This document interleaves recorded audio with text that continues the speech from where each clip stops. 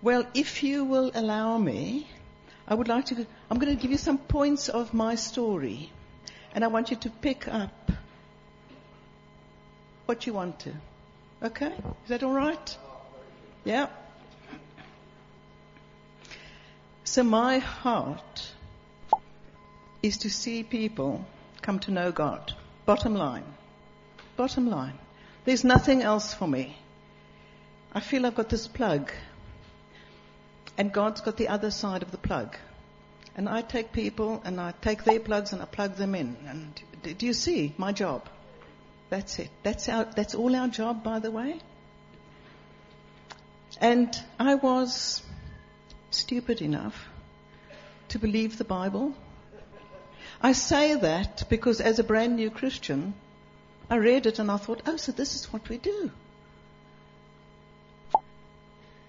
And so my history comes out of, the Bible says it, so this is what we do.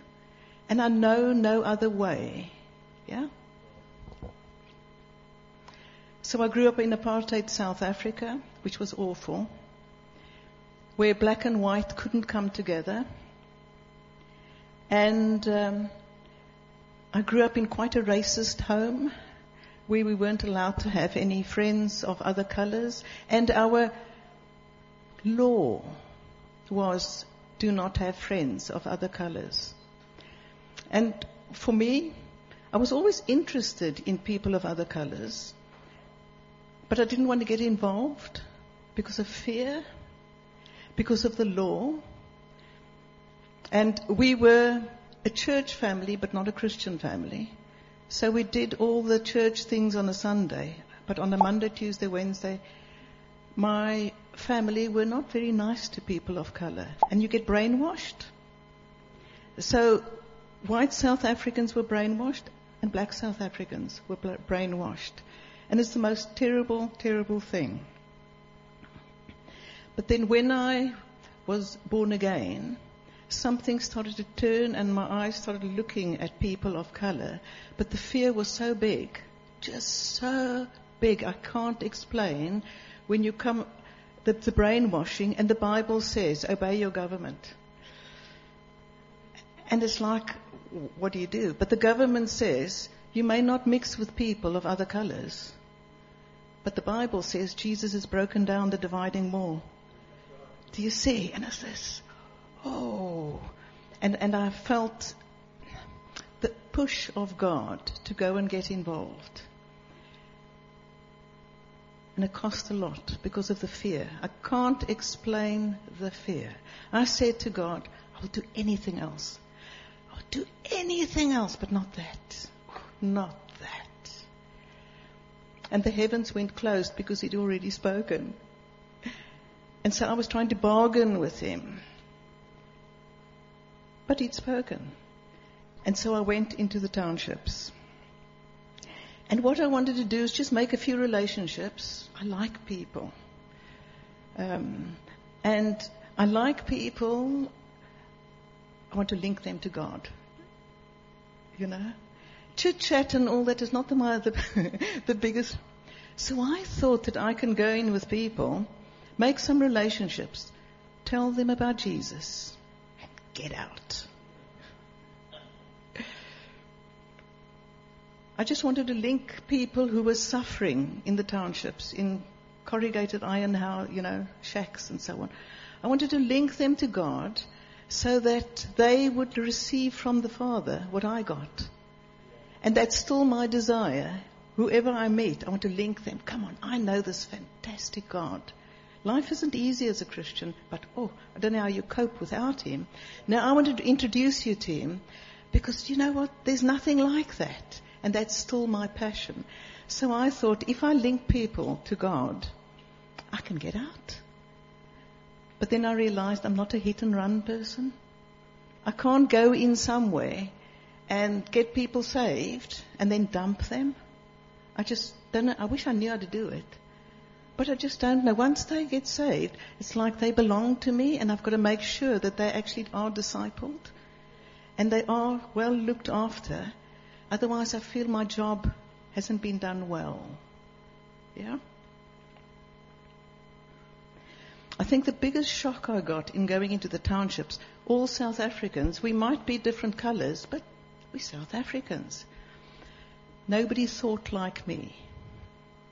Now I'm talking in a church plant. I wasn't there to plant a church, but I'm talking, you as church planters, just hear me, and you might recognize this. Nobody thought like me.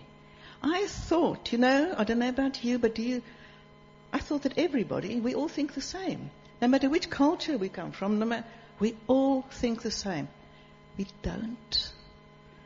And I was so shocked because nobody thought like me. And there was nothing I could get hold of to identify with. Eventually, when I led people to the Lord, it was Jesus. But other than that, the food was different, the vision was different, the mannerisms were different, the history was different. And it makes one want to run because one gets so tired. You get worn out. Can people identify with this? You get worn out of other cultures. It's just such hard work. And I found that I couldn't assume a thing. When you're with your own culture, we have our little arguments but in general, if I do a joke in my culture, everybody roars with laughter. You go into another culture and tell the joke. So you can't assume a thing. I couldn't assume that because I was explaining something, and I thought they must get it. And then I found out 2 days later they didn't get it. And I had to go over and over the same thing, this way and that way and this way. And what would take 2 days to do to a person of my culture took a week and 2 weeks and 3 weeks and 4 weeks and 5 weeks for people to get. And so when you are planting cross-country, don't assume that because you've said it, it's been understood. It would just shock me. But I said it 100 times. Something happened between my lips and the ears. It was the cultural kind of lenses that were different.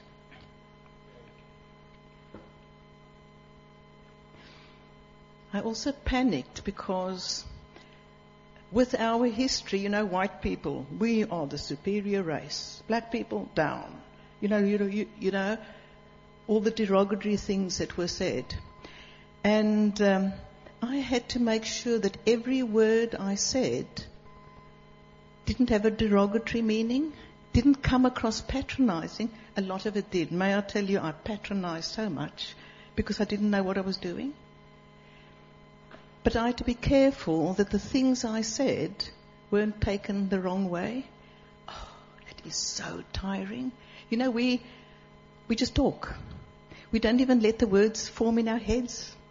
You know what I'm talking about. It just rolls out of our mouths because we're used to each other. Go into an oppressed nation. You find you've got to weigh every word because of the cost to that person. It's a different life. In this process, every day I said to the Lord, I don't want to do this anymore.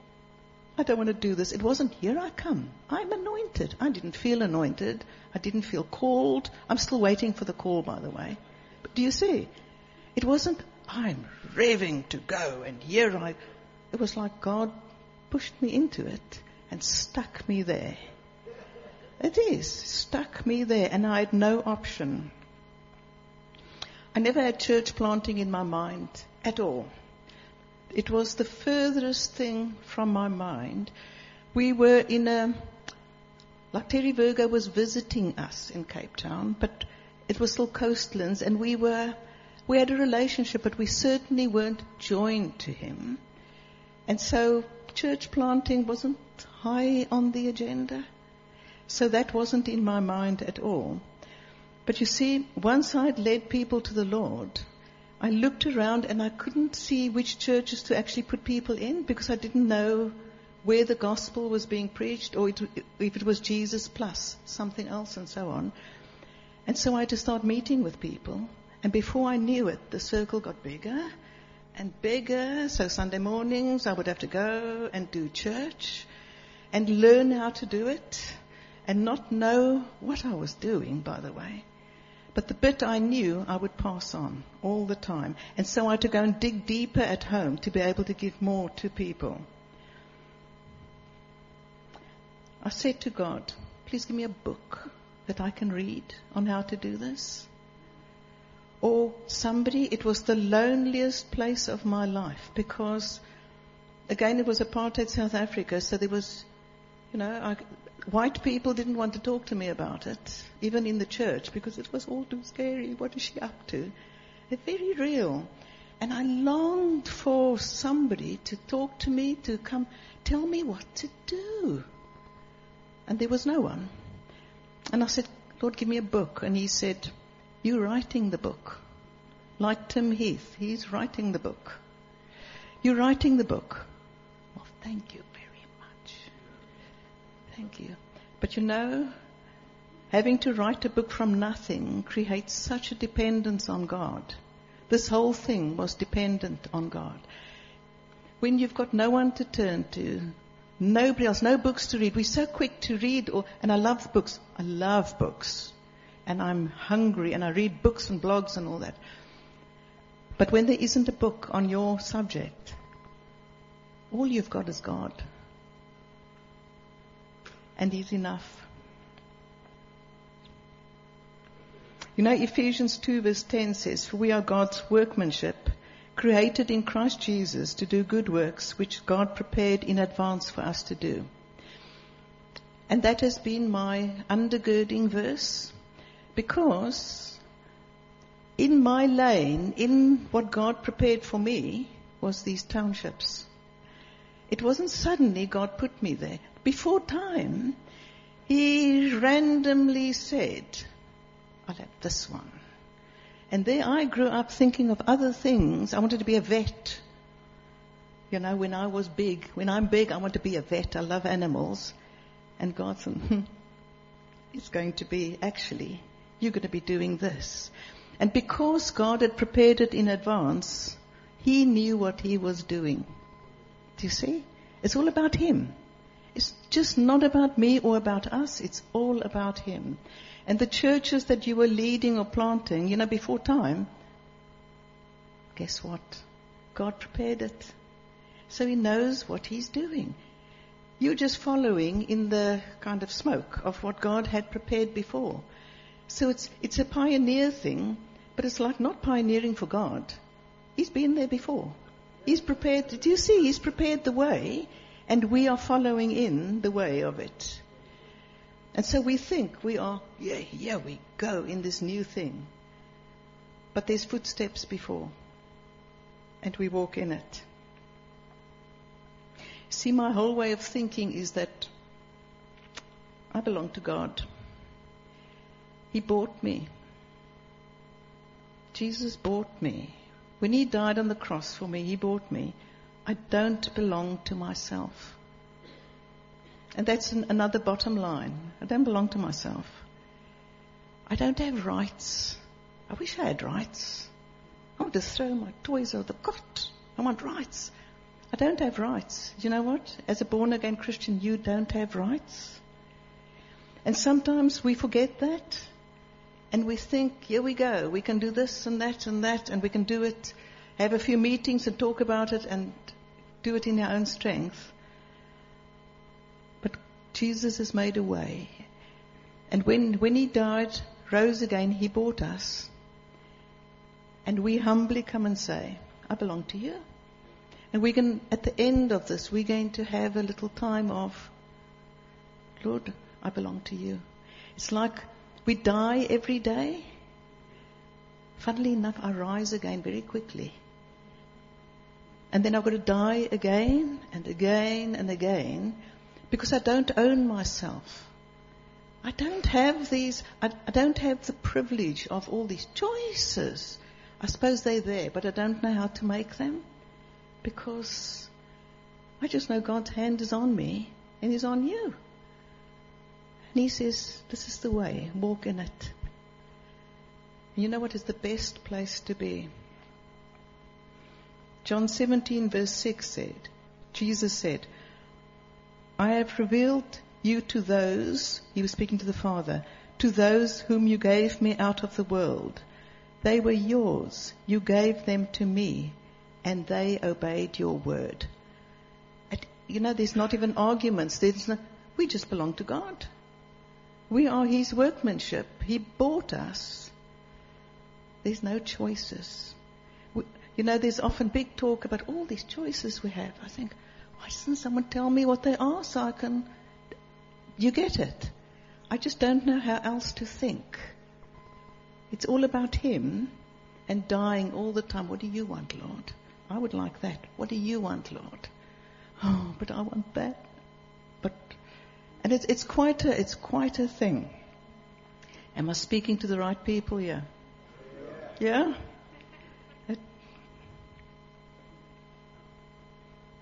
Jesus bought us at a price. And if we are still living as though we have the right to ourselves and make our own decisions, then we cannot be his disciples, even though we are saved. That's a strong statement, eh? But you must hear this. Jesus said, if you obey me, you are my disciples.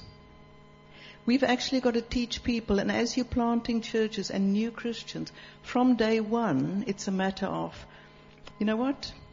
You've got to be a disciple, and a disciple obeys Jesus. It's not this wishy-washy. We get people all wishy-washy at times, and we think, why is the church so weak? Because it's like they've got all these choices. No. If you want to be my disciple, you've got to obey. Oswald Chambers, my utmost for his highest. He wrote lessons for these university students who were going to be pastors. They were going to be pastors. They were all born again, going on a mission. And he walked in one day and he said to his students, over who can Jesus write mine? This wasn't just the congregation. This was a bunch of pastors. Over who can Jesus write mine? Because of having died and offered oneself as a disciple to do whatever he asks. Everybody is very quiet. This is heavy stuff. But I'm just telling you, I know I'm okay. This is who I am. And I just want to give it to you. The missionary's secret is truly being able to say, I am his, and he is accomplishing his work and his purposes through me. That's what a missionary is. I am his. A missionary isn't a church planter and a this and a that and a that. I am his. Then he can do whatever he likes. The good thing about this is that the Lord makes his disciples his very own possession, becoming responsible for them. And he says in Acts 1 verse 8, you shall be my witnesses. And that's not always, you're going to go out and talk about me. But it's your life, your whole life is going to be my witness. I read somewhere that we don't have things to say. We don't have a word. We are. We have it, but we are. Where God puts us, we are the example of Jesus. And then we say it. So it's not only about the words, it's the whole being. It's how we live and the words. That makes sense? Yeah? So as we obey, it's God's responsibility to take care of us and accomplish the work that only he can do. The goal of the missionary, this is a bit controversial. I do enjoy that. The goal of the missionary or the church planter is to do God's will, not to be useful or to win the lost. I'm going to read it again. The goal of the missionary or church planter is to do God's will, not to be useful or to win the lost. As you do God's will, the lost will be saved. See, it's him. It's about him. And as it's about him, we get full of the aroma of Christ. then where we walk, we become a magnet. We become attractive to those who are being saved. Do you see? It's him. Now, go and get the lost. Come to him. And then go out. And the lost will come. Yeah?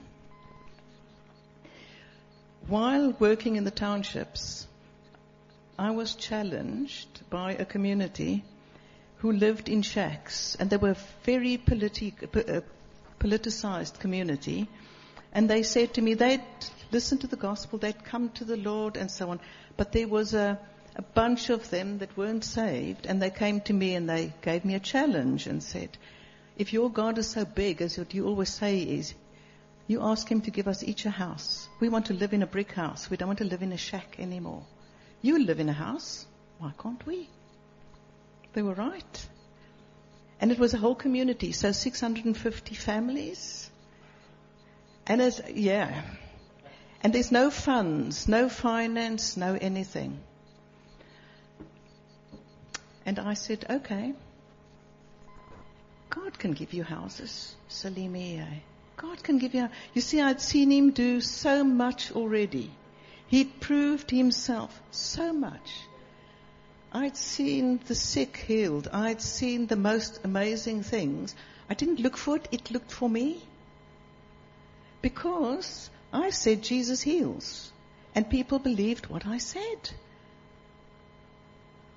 They didn't think, which book did I read? Did Piper say this? Or did Grudem? Or is it this? Or, am I Calvinist or Arminian? Or they just believed what I said. And they stood in queues for me to pray. And I just said, Lord, you better come. I don't know how to do this. And I still don't know how to do it because it's him. And he did it. So I saw him do stuff. And so these people challenged me with the housing. And I was frighteningly excited. Because you see, I'd got quite used to being in the townships. I was used to danger. I was used to all these things. And my personality, gifting, whatever, likes the edge.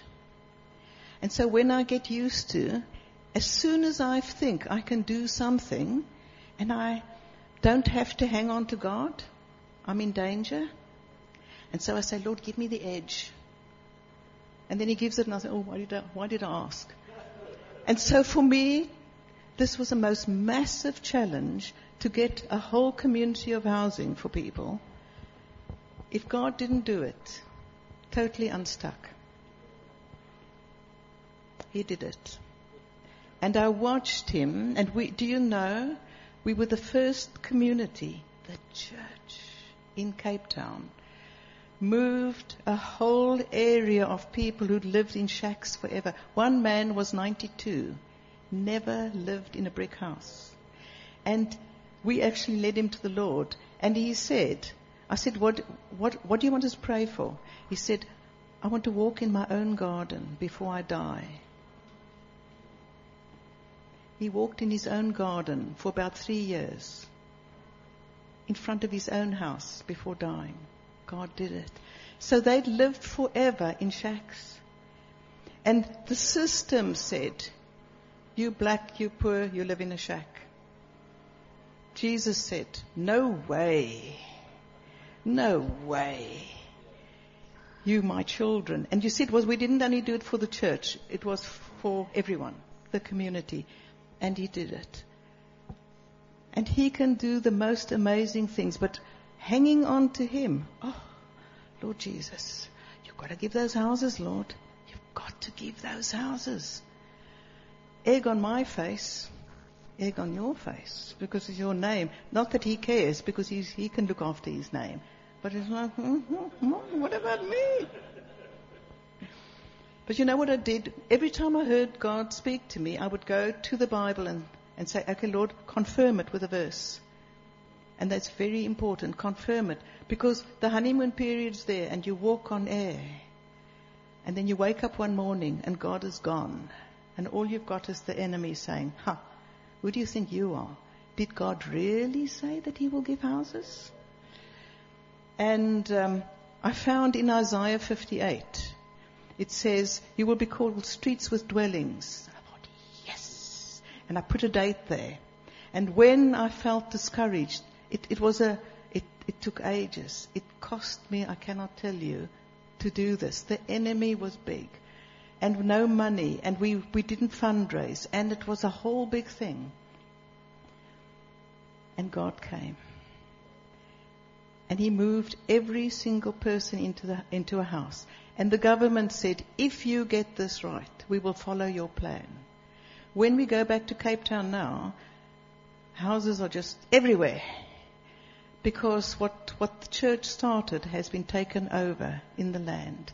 The church, we can do all these things.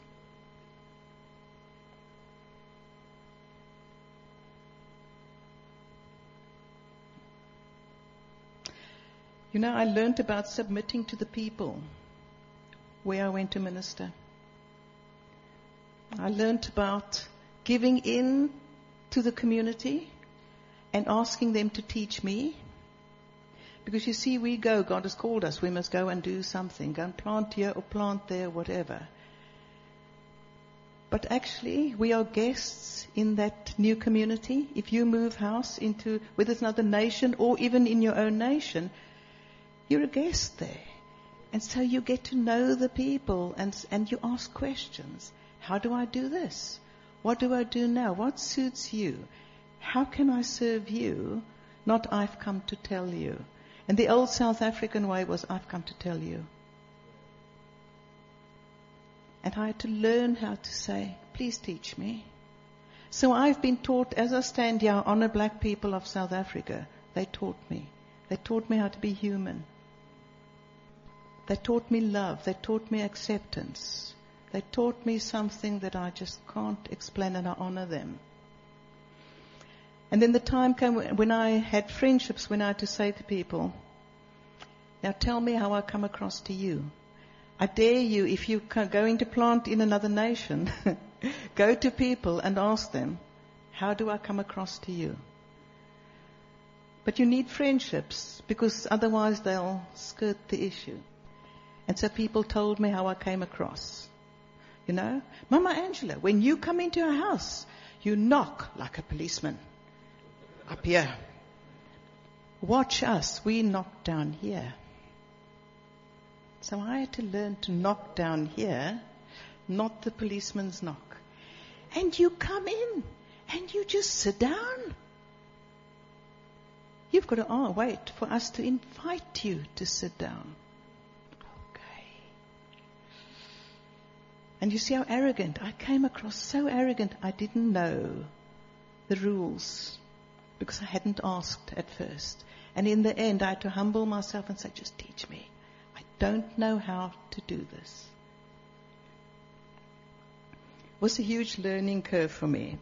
And I didn't enjoy it. And I wanted to give up many times. Anybody here want to give up at times? Everybody's too scared to put their hands up. I know. But it is. Every day I'm going to pack my bag and I'm just going to go. I'm never going back to the church office, and I'm never going to, and the next morning I'm back. And I think, you silly person. Why do you do this? And the church plant grew around me, the first church plant. It just grew around me. I didn't look for it. It looked for me because it was in my works before time. Isn't it amazing? So I didn't have to work hard to do it because God had already planned it. That makes sense. And that doesn't mean you don't have to work hard, because I worked very hard. But it grew around me. People just came because God sent them to me. And Father, I want to ask for people here who want people to be saved. Lord, just send the people. Father, this is a bunch of people who are so willing. Will you just send them? Will you send them people who they can lead to you? Those who you've handpicked before time, will you send them? Please, Lord Jesus. Will you break whatever's over us? The lethargy, the fear, the whatever, and send people? Thank you, Lord. I learned about submitting to people. To the very culture that I was going to serve, I learned about submitting to them. I learned that I wasn't going to another community to show them how to do things. And we are third world people. Even the white South Africans are third world. But we're still very Western, if you understand. We've come to show you how to do things. And so we just grew up like that. I didn't even know I was doing it. And I had to learn.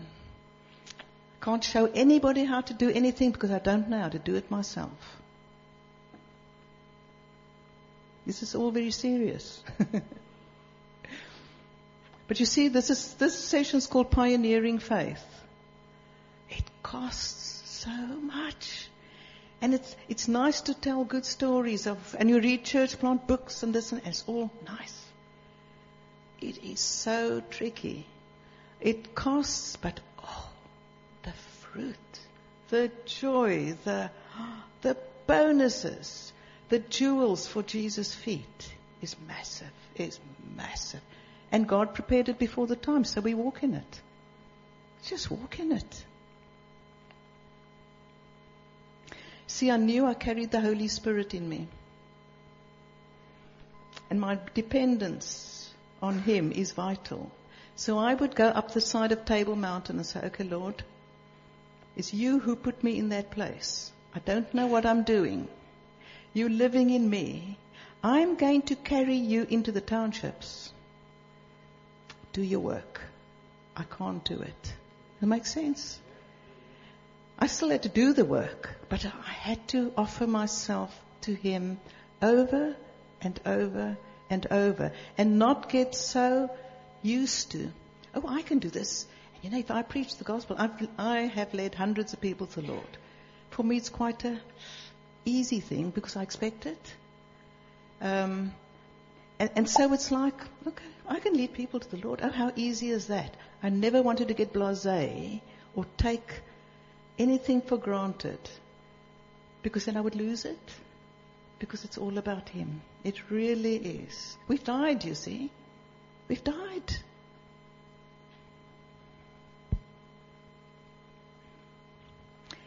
My second church plant. Because of the community that we'd got houses for. And I also didn't go into the community to plant a church or anything like that. But people got saved. So what do? You tuck them around you and you start teaching. And so the plant just happened around me.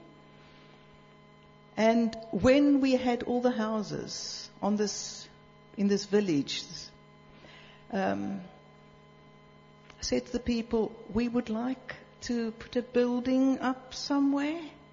And they said, they had a committee meeting, and they said, you've helped us. We've watched you talk about Jesus, the Word, but you did the works. And because you were the ones who helped us fight apartheid. You see, I've got stories that blow your mind about actually standing against government and so on in the fight against apartheid. But I'm not going to go there. But because the people saw we as a church stand by them through it, they said, we'll give you a piece of land. They said, in our communities, churches fight with each other. There's jealousies and so on. Isn't it awful that people say that about the church? And so we only want one church in this whole town. It's you. And we are there as the church in this town because they saw something of the power of our words of Jesus and the people being saved and healed and delivered, demons fleeing, and they saw houses come up. Amazing. And God did that because I'm not a project person. I'm not a house person. I just want to take you aside to a little story. When they were building the houses, I've got no idea how to do houses. And I would want to encourage the builders. So I would drive in the village in the morning, and I would go to where they'd mixed the cement, in the wheelbarrows, and I would put my fingers in and I would rub it just to be interested. And word got out that Mama Angela, God tells her whether there's too much sand in the cement. Do you see? God tells her, because you see what would happen is they'd use 1 bag of cement and 5 bags of sand, and then when the rains come, the houses collapse. And we said, Lord, these are your houses. Please protect them. And so I just went around the township and I touched cement because people thought that I have this link that knows. I knew nothing. But we got very good houses. You know, though being in the townships was a very new community, it was very cross-cultural and so on, I still went home every day to my first world house. So I went from the really third world to the first world, third world, over and over. So it was semi-cross-cultural. And then we came for 6 months to the UK. And we came for 6 months, almost 8 years ago, to serve 2 New Frontiers churches, and then we were going home. But we got so booked up, we're still here. So home is still South Africa, but we are based in the UK. And I'm so African, and you think, what happened, Lord? But it's because something's happening here in the West. Something's happening. I smell revival in the air. Oh, I smell it. The temperature has risen wherever we go. When we look around, even your hunger to see people saved. When we used to come to the Stoneleigh Bible Weeks, I never saw the same hunger. People would say, you're very lucky to live in Africa because you see people saved. People are too hard here. They don't want to be saved. And I just think, same God. But it was a mindset, do you see? I thought that because we came to the UK regularly, that I would know how to do it. Same, you know. Oh, I can go to the UK and just fit in. Wrong. It was the biggest shock for me not to be able to just fit into the culture or society. It was so very tricky. Everything was different. And I couldn't go home. I couldn't go to my own house and be fed with my own culture. I was in a different culture. And I found my faith tested to the limit. Because I'd come from, Lord Jesus, will you come? They're your people. They don't have food. Will you feed them, please? And then the next day, people would tell me, oh, somebody came in and just gave us food. That's right, because God provides. But then I came into a Western society where everything seemed to be provided already. And it was like, and I felt stupid. And I'm being very honest. I felt that I kind of felt simple in my head because I took everything at face value that the Bible says, and suddenly it was, I can't think like this anymore. Am I making sense? Yeah? And I thought I'll have to adapt to where I am, but I didn't find it easy. And the battle, I cannot tell you, Greg knows, the battle inside.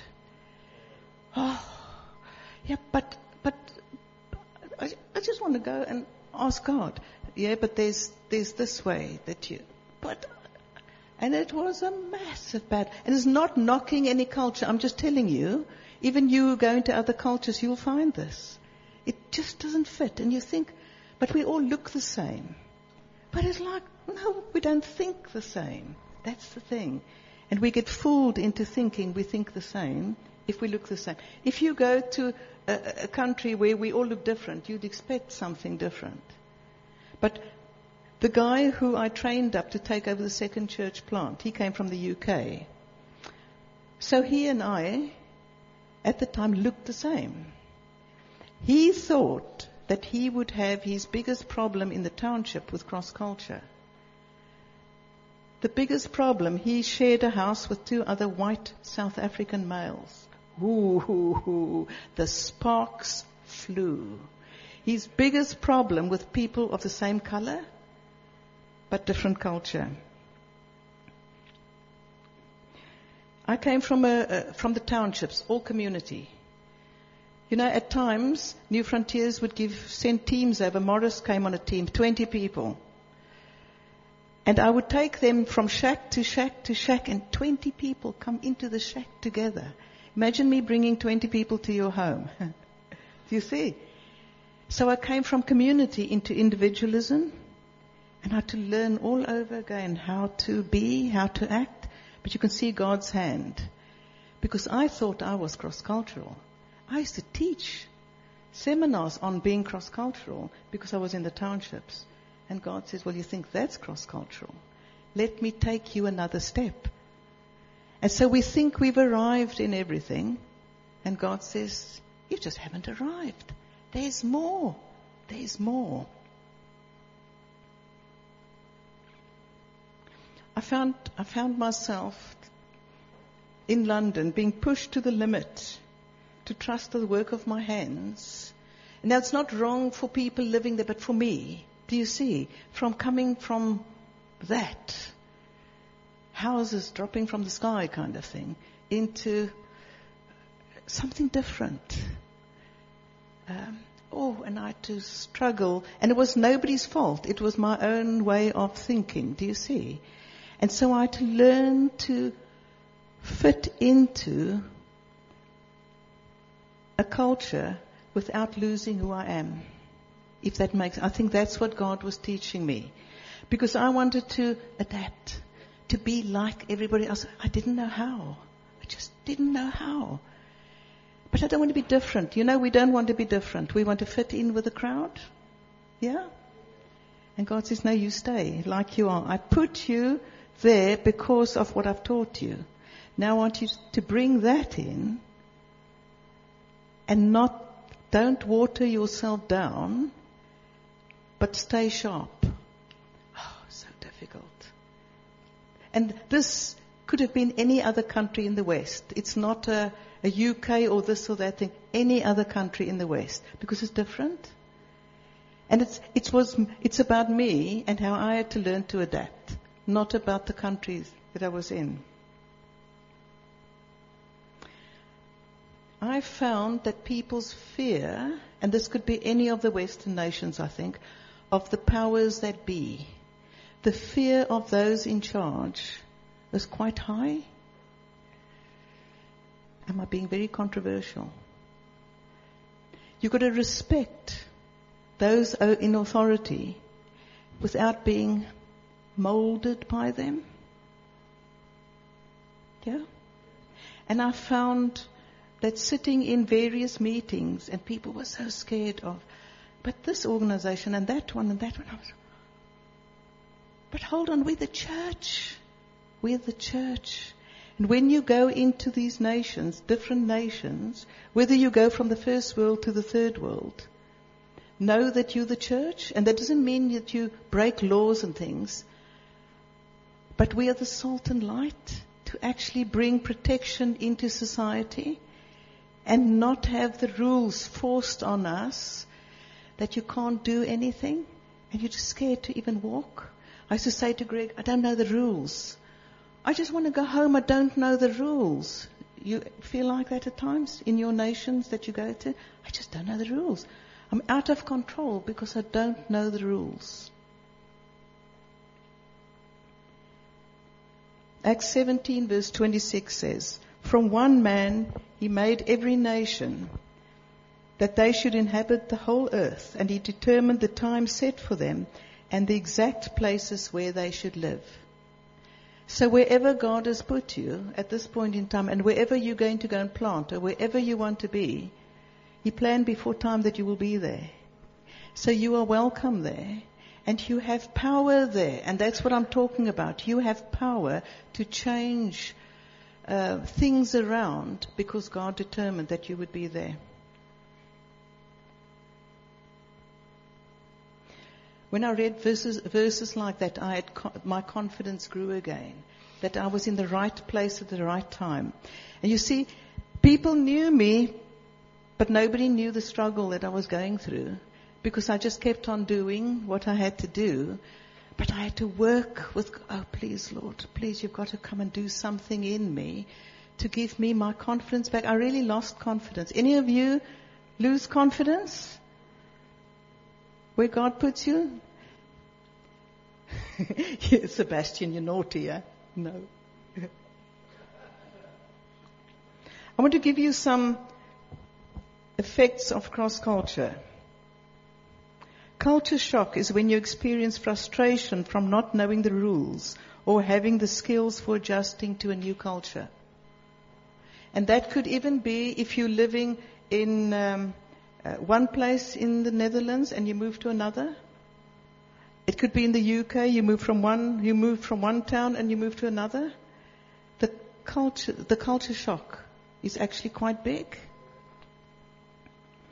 Culture shock is the disorientation we experience when all the cultural maps and guidelines we learnt as children no longer work. And that is what church planting is about. Everything is, Roger, yeah? You just don't know. You can know the language, but you think, how does this work? And nothing that I depended on in the past works anymore. I can't depend on anything. You can just see the hand of God. Yes, but I'm there. Yes, but I'm there. Culture shock is the anxiety that results from losing all the familiar signs and symbols that help us understand a situation. It's big stuff. Still got pioneering faith?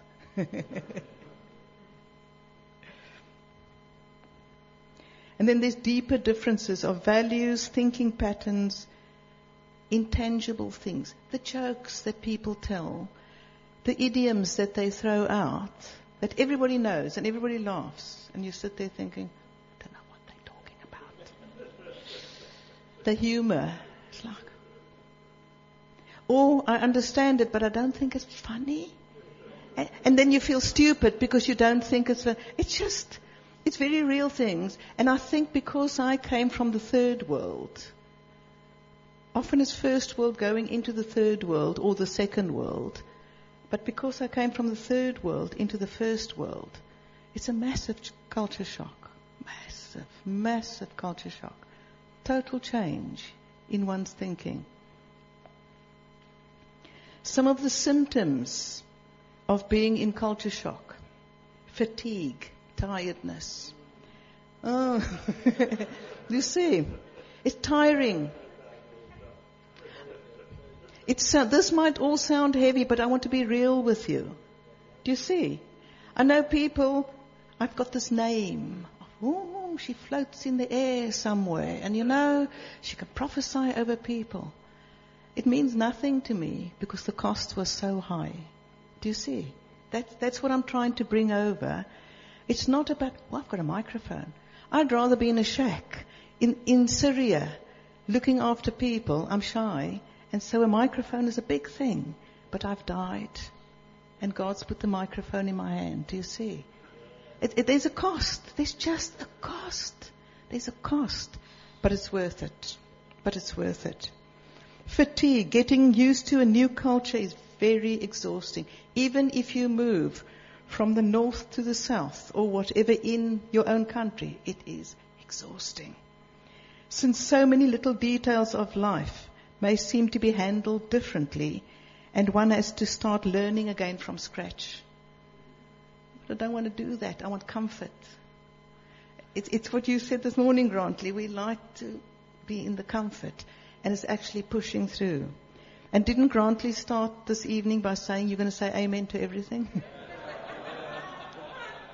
He didn't know what I was going to say. Number 2, discouragement and depression. If this takes root, it can lead to a sense of paralysis.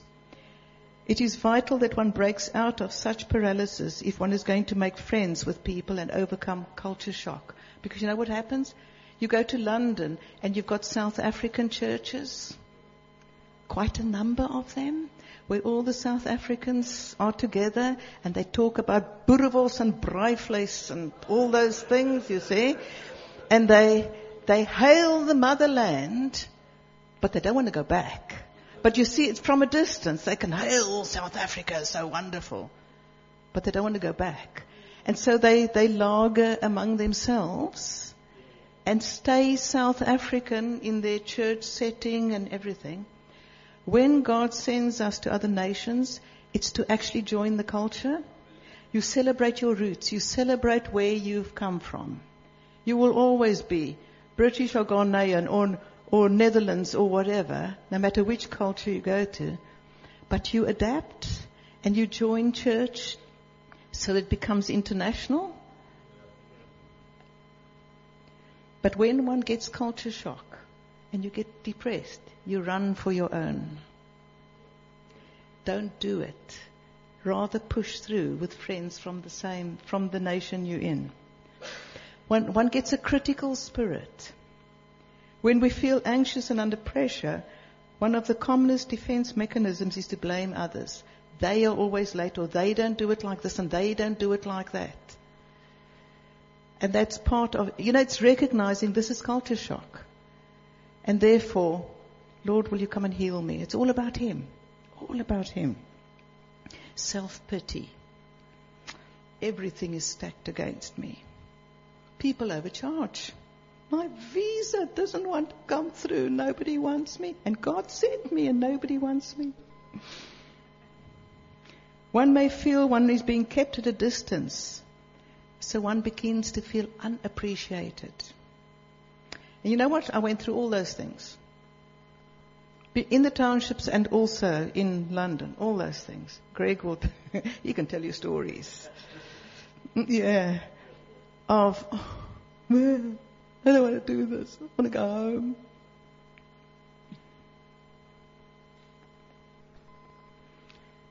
And then I had just got used to London. Multicultural. It's very different from being in Cape Town.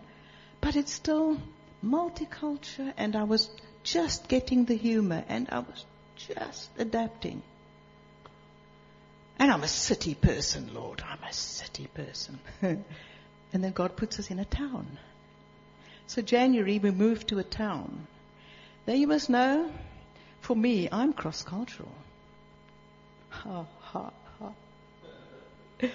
So I was put in a town where the shock, it's England. London, town, further down in the south. And an hour away from London, it's England. No, it isn't. And you must hear this. Because we never arrive.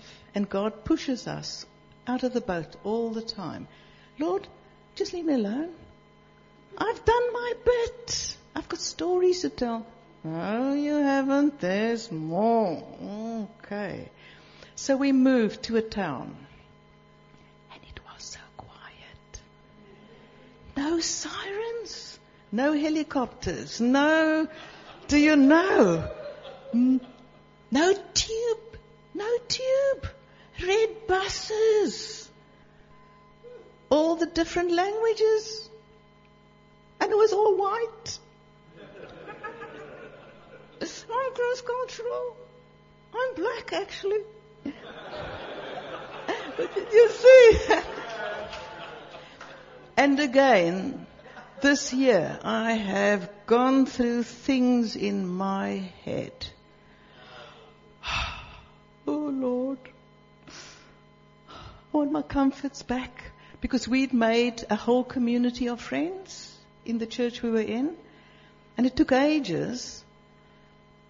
And He pulled us out and put us where we didn't know a soul. Not in the town and not in the church. I just want my comforts, Lord. Get me back to the city. No, but you've died.